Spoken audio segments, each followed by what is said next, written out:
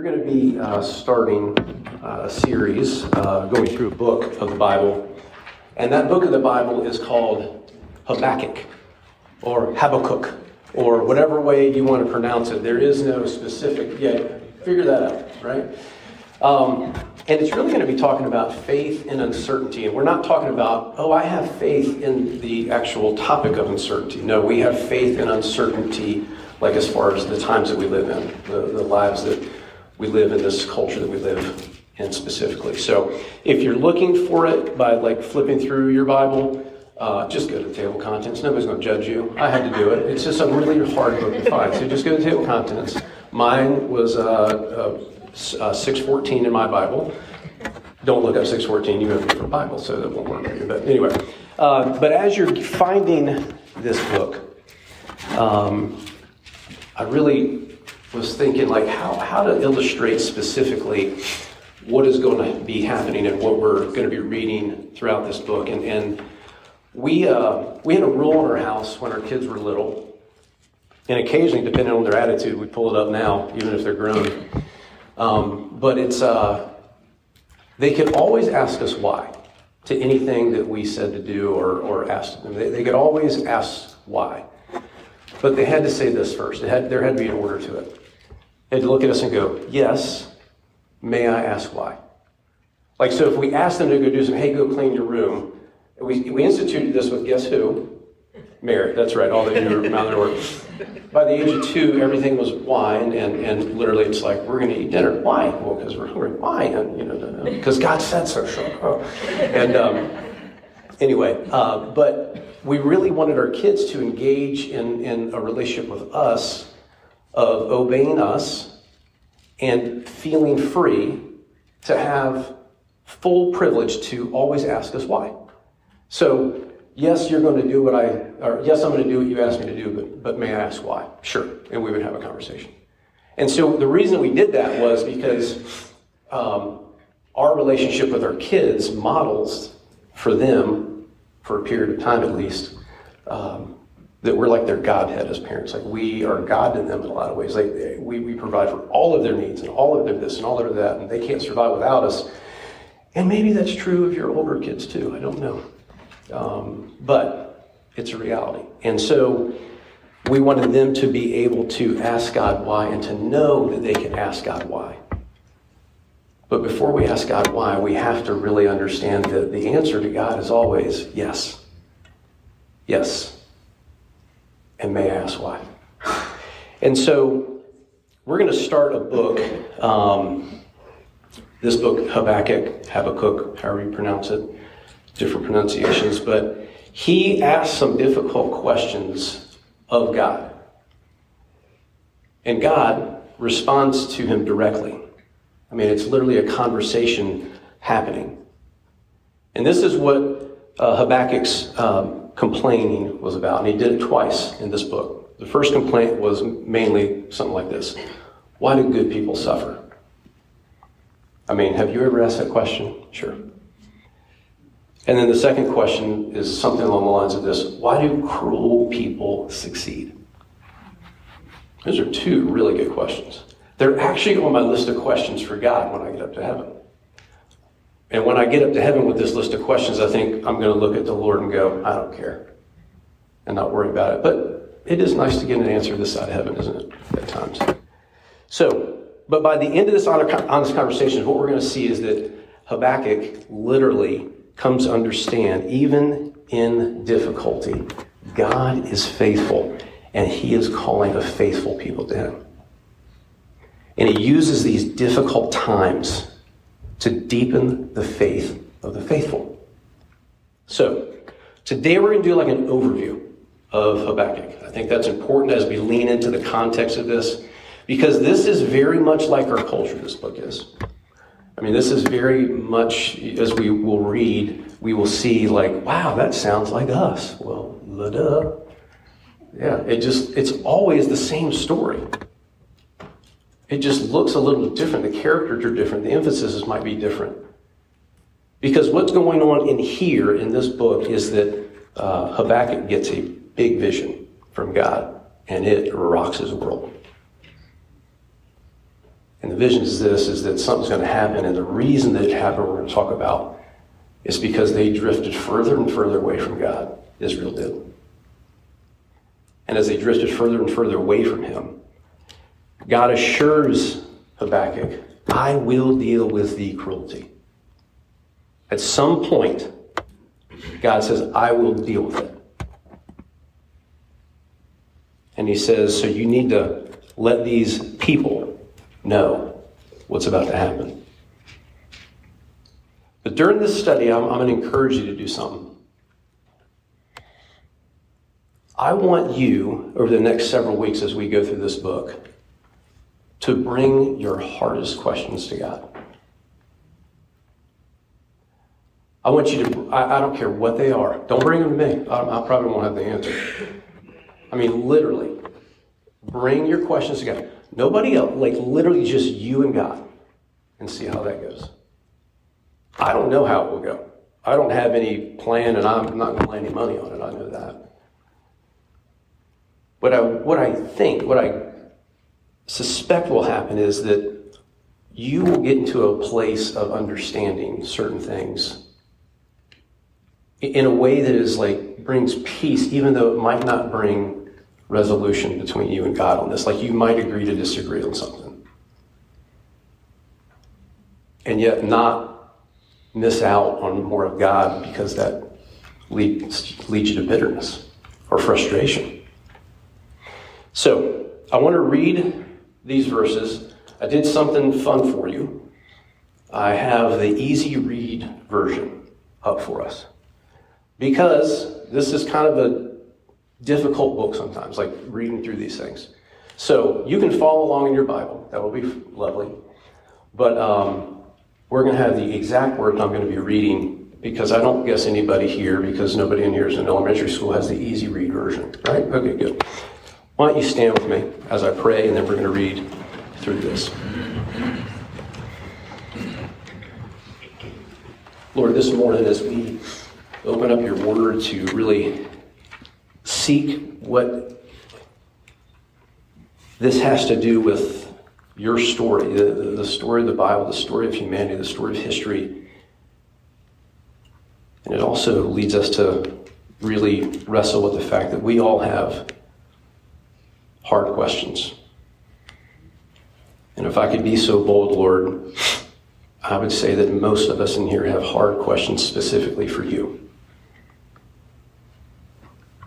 And I know that I can say this with full confidence because you say in your word that with full confidence we can approach the throne of grace. Like we can approach you. And when we approach you in a heart that really wants to truly understand, that is a different heart than someone that just wants to complain and have their way.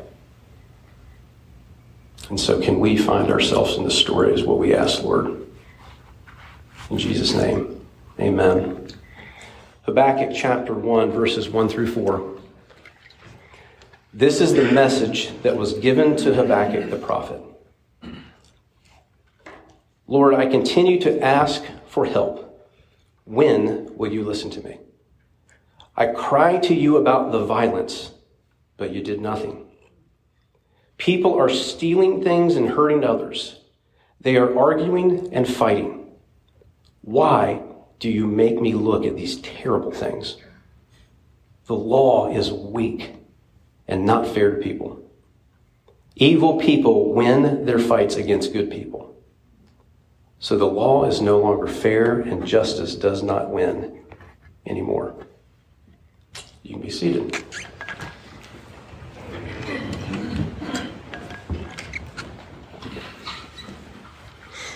So these are the words of the prophet Habakkuk.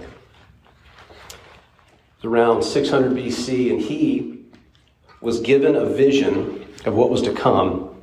And as I said earlier, he was absolutely distraught. We know very little about this prophet, but we do know his name means he who holds somebody close to him. Isn't that pretty cool? Like God knowing that he's going to be a prophet of the Lord, and that was his name. Like, pretty cool. But this is a very important time in Jewish history, which really impacts us, and maybe you are from Jewish descent, maybe you're not, but like when you hear the people, the Jewish people or Israel, that's always God's people in Scripture. And so if you are a follower of Christ, you are included in God's people since the cross of Christ and the resurrection. It spread to people beyond his chosen Israel. And so, but much happened leading up to this vision. So it's not like out of nowhere God gives this vision to Habakkuk. Hundreds and hundreds of years of things had happened that led up to this. And along the way, God gave them warning after warning after warning after warning after warning. It's like exhausting. Reading through the book of 1st and 2nd Kings, if you read through it, it's like, well, this king remembered the ways of King David and followed after the Lord. Well, then he dies, and the next king forgot the ways. The next king forgot the ways. The next king forgot the ways. And then finally somebody, hey, I heard this story, and they start following. It's up and down, but more down than up. And after the kings that were named Saul and David and Solomon and Rehoboam, their country that had been won under King David and those men that followed as king, all of a sudden became two. There was a split in the country. And one had a king and the other one had a king. It's like civil war is what's going on. Like the Confederates had their own president type thing. And so they were literally a divided country. Does that sound familiar? That's us. No longer do you need to predict what the outcome of an election is going to be. It's going to be 50-50. And it's going to be 50.6 beats 49 point whatever. That's just where we are. And so they were very much at this level, and they were like even more rabidly like committed to their leader because he was a king. Like they didn't have a choice. And so about 720 BC, 100 years before this vision that Habakkuk has been given, there is a country, the Assyrians, had come and destroyed the north part of Israel.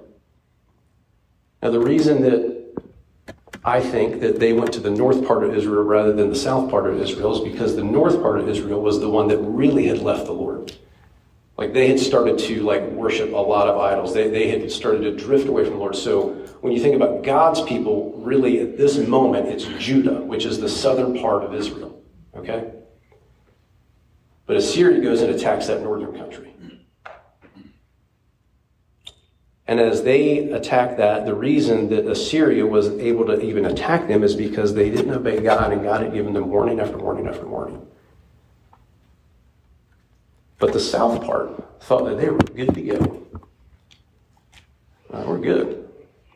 Go get them, God. They've left you. What started to happen was that the infiltration of the Assyrian people and the other religions of that time had also drifted down south. And as those idol worship things happened and drifted down south, literally the people of the southern part of Israel started to drift away from the Lord, just like the northern part. And so God is giving Habakkuk a vision that what happened up north is going to happen here. And that's when Habakkuk is like, are you insane, God? Like literally, he is just undone. He's almost like, why would you even let me see this vision? I would have rather not seen it. I would rather it just happened. But now I know. And what am I supposed to do with this information? The Assyrians were brutal, and that's why Habakkuk was so worried. Impalement was one of their favorite things to do to people. Just live impalement. I'm looking at the age of people in this room. There we go. Skinning of people was a very common thing. And then they would take the skin of whoever they took it off, and they would go to the door of the whatever empire it was, and they would literally hang it on the door. So you would remember what they were capable of. They would gouge people's eyes out, and cut off limbs, and send them back into society and say, good luck to you. It's one of the first known evidences of psychological warfare, actually. Gavin can correct me on that. Could be earlier than that, but it's a pretty obvious thing. And so these are brutal people, but that wasn't the worst of it. Because what we're going to see when we dig into some more of this stuff, and we're not going to do this today, but what we are going to see, as cruel as Assyria was, they would eventually be destroyed as the vision that God gave Habakkuk. Well, that sounds like good news. Like, I'm like, this is amazing. Like, great, you're going to destroy this country that's literally like destroying us from the inside and the outside. Like, they're just taking over.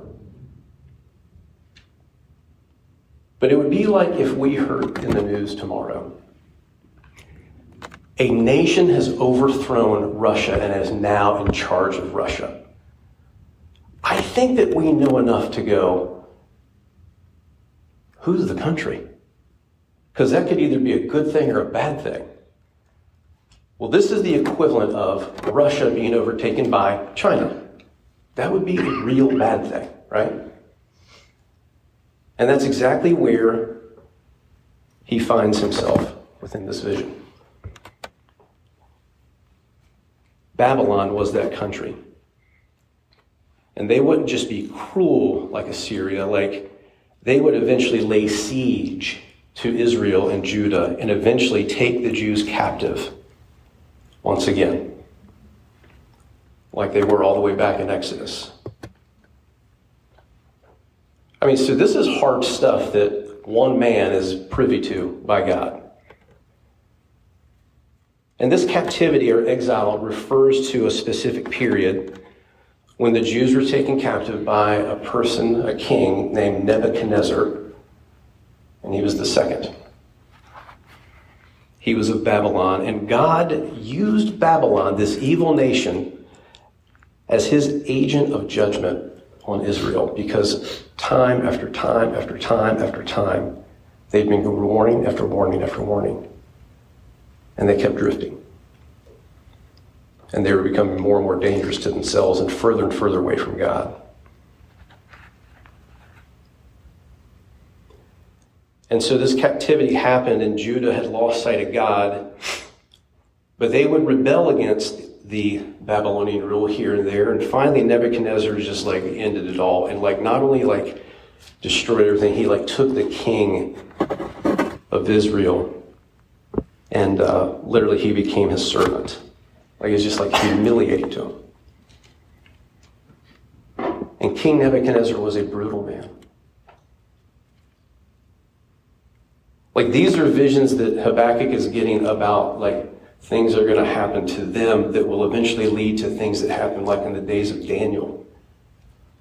Because what would happen is that those kings started to take the greatest and the brightest and make them their people. Like they would use their talents, the people of Israel and Judah, for their benefit as their country. Against the Jewish people, I mean, if you're a history buff, like that should start to sound a little familiar. That's Nazi Germany.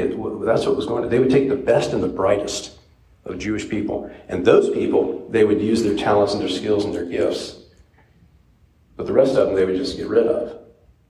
Well, that's exactly what's happening here. They're taking the best and the brightest. And Daniel happened to be one of the best and the brightest. And Meshach, Shadrach, and Abednego. Bible study, you may have heard that in kids' church maybe. They were four of the brightest. And so this is the type of person that you're dealing with, because King Nebuchadnezzar had a monument, a huge, tall idol worship built, and it was for him. And he told all those people, you bow down to me. And so the word went out, when we gathered, you're going to bow the knee to what Nebuchadnezzar is and says and tells you to do. And that was to worship a false god. And this Nebuchadnezzar, who we realize is part of the king of Babylon, that's what Habakkuk is actually seeing. He gives the command for everybody to bow. Everybody bows, except three people. Daniel was at another area at this point, but like Shadrach, Meshach, and Abednego were the only people that stood tall and did not bow the knee to the false idol. And the punishment for that was known beforehand, was that they would be thrown into a fiery furnace, consumed, cremated. And so Nebuchadnezzar finds this out. Remember, this guy's in charge of all of Israel right now. He's taken the best and the brightest captive. And who dares to not bow like I asked you to bow? So they bring Shadrach, Meshach, and Abednego. They throw them into the fiery furnace. And after a few minutes, King Nebuchadnezzar does a little peek through, and he's like, let's see how bad this is, because I don't hear anything. Wait, is that screaming? Well, it looks like they're cheering. It looks like they're dancing around. And I thought we only put 3 in there. Why is there a 4th? Oh my goodness, that 4th looks like an angel. Hey, why are their clothes not burning up? Why are they laughing and hugging and high-fiving? And he pulls them out. And literally, we tell the story to this day. Why?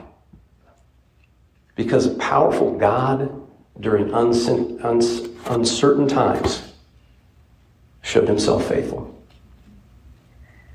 And he calls a people to himself to be faithful to him. And remember, faithful doesn't mean that you have to agree with everything. That's why we can bring our why questions to God. Yes, God. May I ask why?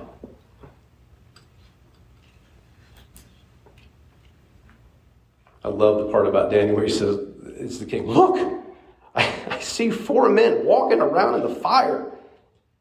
They're not tied up and they're not burned.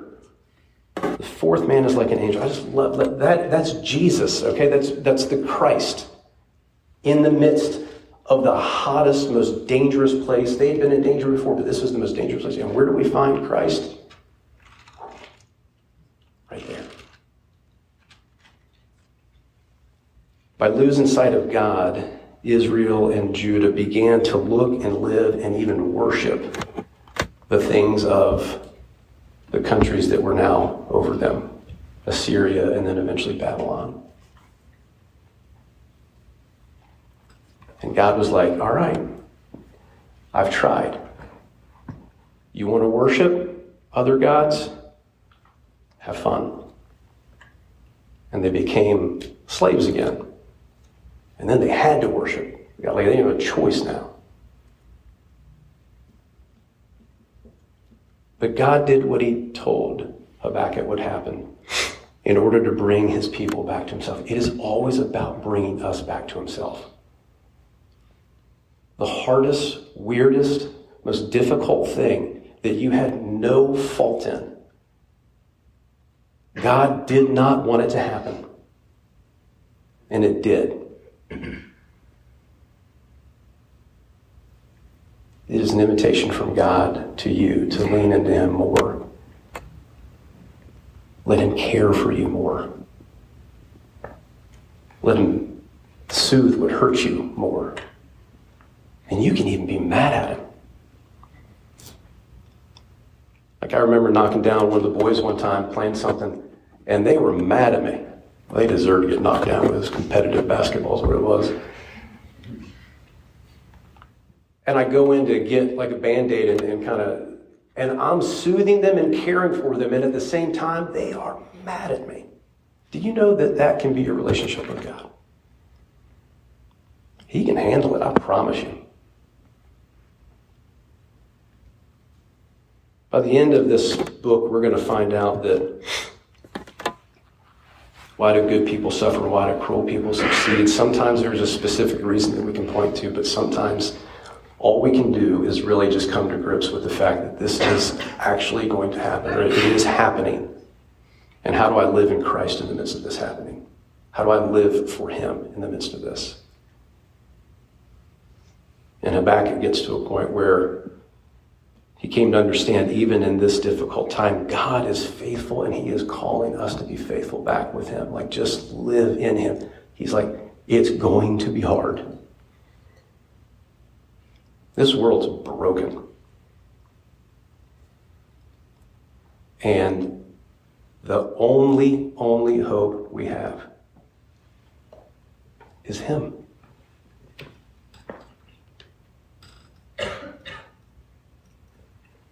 We still have these problems today like they had back then. Many folks saying that I'm a faithful Christian that aren't living for Him. That's what really brought this about. It wasn't really the people that were following God to begin with. Those were like other nations, but it was the people that claimed God and didn't live for God. Why do you think the reputation of Christianity is terrible right now? Poll out that 23% of people see pastors as trustworthy and faithful people. 23%. I hope I'm in that 23. Hope. Depends on who you talk to, probably. But if we wait, we will see sometimes God uses people that are not Christians so that He can work in us and maybe them. God still has authority. God is still faithful. And we are not just invited to believe this. Like, it's not just an invitation from God to say, hey, I want you to believe this. Like, we're invited by God to live this. Like, we don't just have to believe that God wants us to be faithful. I think we would all agree with that. Like, sure, He wants to be. Like, who wouldn't want a relationship with somebody who's faithful? Duh. No, we get to actually, like, not just say, I'm faithful like you're faithful to, like, a sports team. No, I'm going to center everything in my life based on being faithful to God who is faithful to me. Like every decision, every question, like everything. A faithful God is doing that in our midst now. Calling a faithful people full of questions. I've been using the word riddle a lot. Riddled with questions. I love it. I think Josh said recently, he's like, riddle me this. And I was like, that's hilarious. I'm going to start saying it more. But like, I'm riddled with questions. I thought by now I would have less. But what I do have less of is the need to know the exact answer. Why? Because I know God is faithful. That I know. And He invites me to be faithful to Him.